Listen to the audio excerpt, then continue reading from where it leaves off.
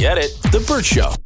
Time to get buzzed on the hot goss from Hollywood with Abby. It's the Burt Show's entertainment buzz. I am horrified because my favorite Christmas film of all time apparently turned a bunch of kids into degenerates.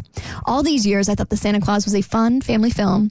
Little did I know they had to delete one of the scenes because it prompted kids to call a sex hotline.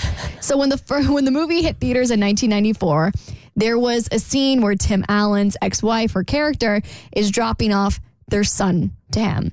And she gives Tim a slip of paper that has the number of her new boyfriend's mom's house on it in case he needs to reach her in case of an emergency.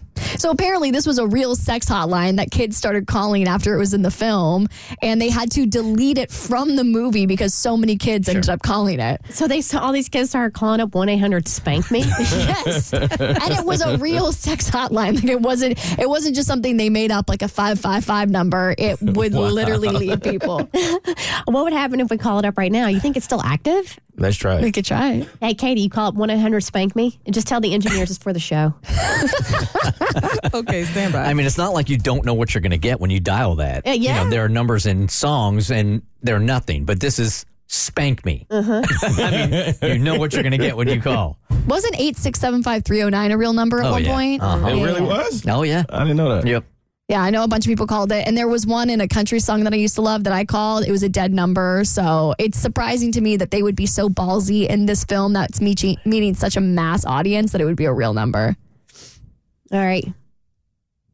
Hang on, we're trying to figure out what the numbers are for SP. Okay. All right. Okay. You got to figure that out. Well, I'll move on to a different story in the meantime. Okay, Bridgerton stans are furious because they feel like Netflix is scamming them. So Netflix season 3, the release date just came out, and people are peeved because this season has been held hostage in Shondaland for like a year and a half. And the other thing is that they've decided to release this season in 2 parts, leading to them to feel like they are being scammed into keeping their Netflix subscription longer than they want. So the first air date is May 16th, and the second half is getting released on June 13th. So obviously it means if you just want to watch Bridgerton, you can't just keep it around for a month. You got to keep it around for 2. I know I'm a sound old, like curmudgeon-y and stuff, but I hate this new evolution that is acceptable now to where a new series comes out 3 years later. Like a Stranger Things is not coming out until like 2084. I hate this. And I think it started with The Sopranos. And I just hate that the series aren't one right after the other anymore. You know what else I hate? Part of the benefit of streaming services, even though there are so many right now, I wish they would bundle them together like cable, is they started doing the thing. The beauty is you used to be able to sit down and binge an entire season over the course of a weekend because they drop it once. Now they're doing like every Thursday the next episode. And I'm like, you can't do that. Right, this is 2023. You're just cable all over again. Give me my binge-worthy series. Ooh, but The Crown, part 2 of season 6, out today. One episode or the whole thing? Part 2. So there's multiple episodes. I think there's 6 final episodes that just dropped today. Yeah, once they stop dropping full seasons, you can't go back. Like that was the new wave. You can't go back to one episode at a time now. There's no way. Because the Great British Baking Show does that. I have to wait every Friday for an episode. The Buccaneers does that. I saw that yesterday at like 5 p.m. It's like a new episode is dropped. I'm like, I know you have it ready.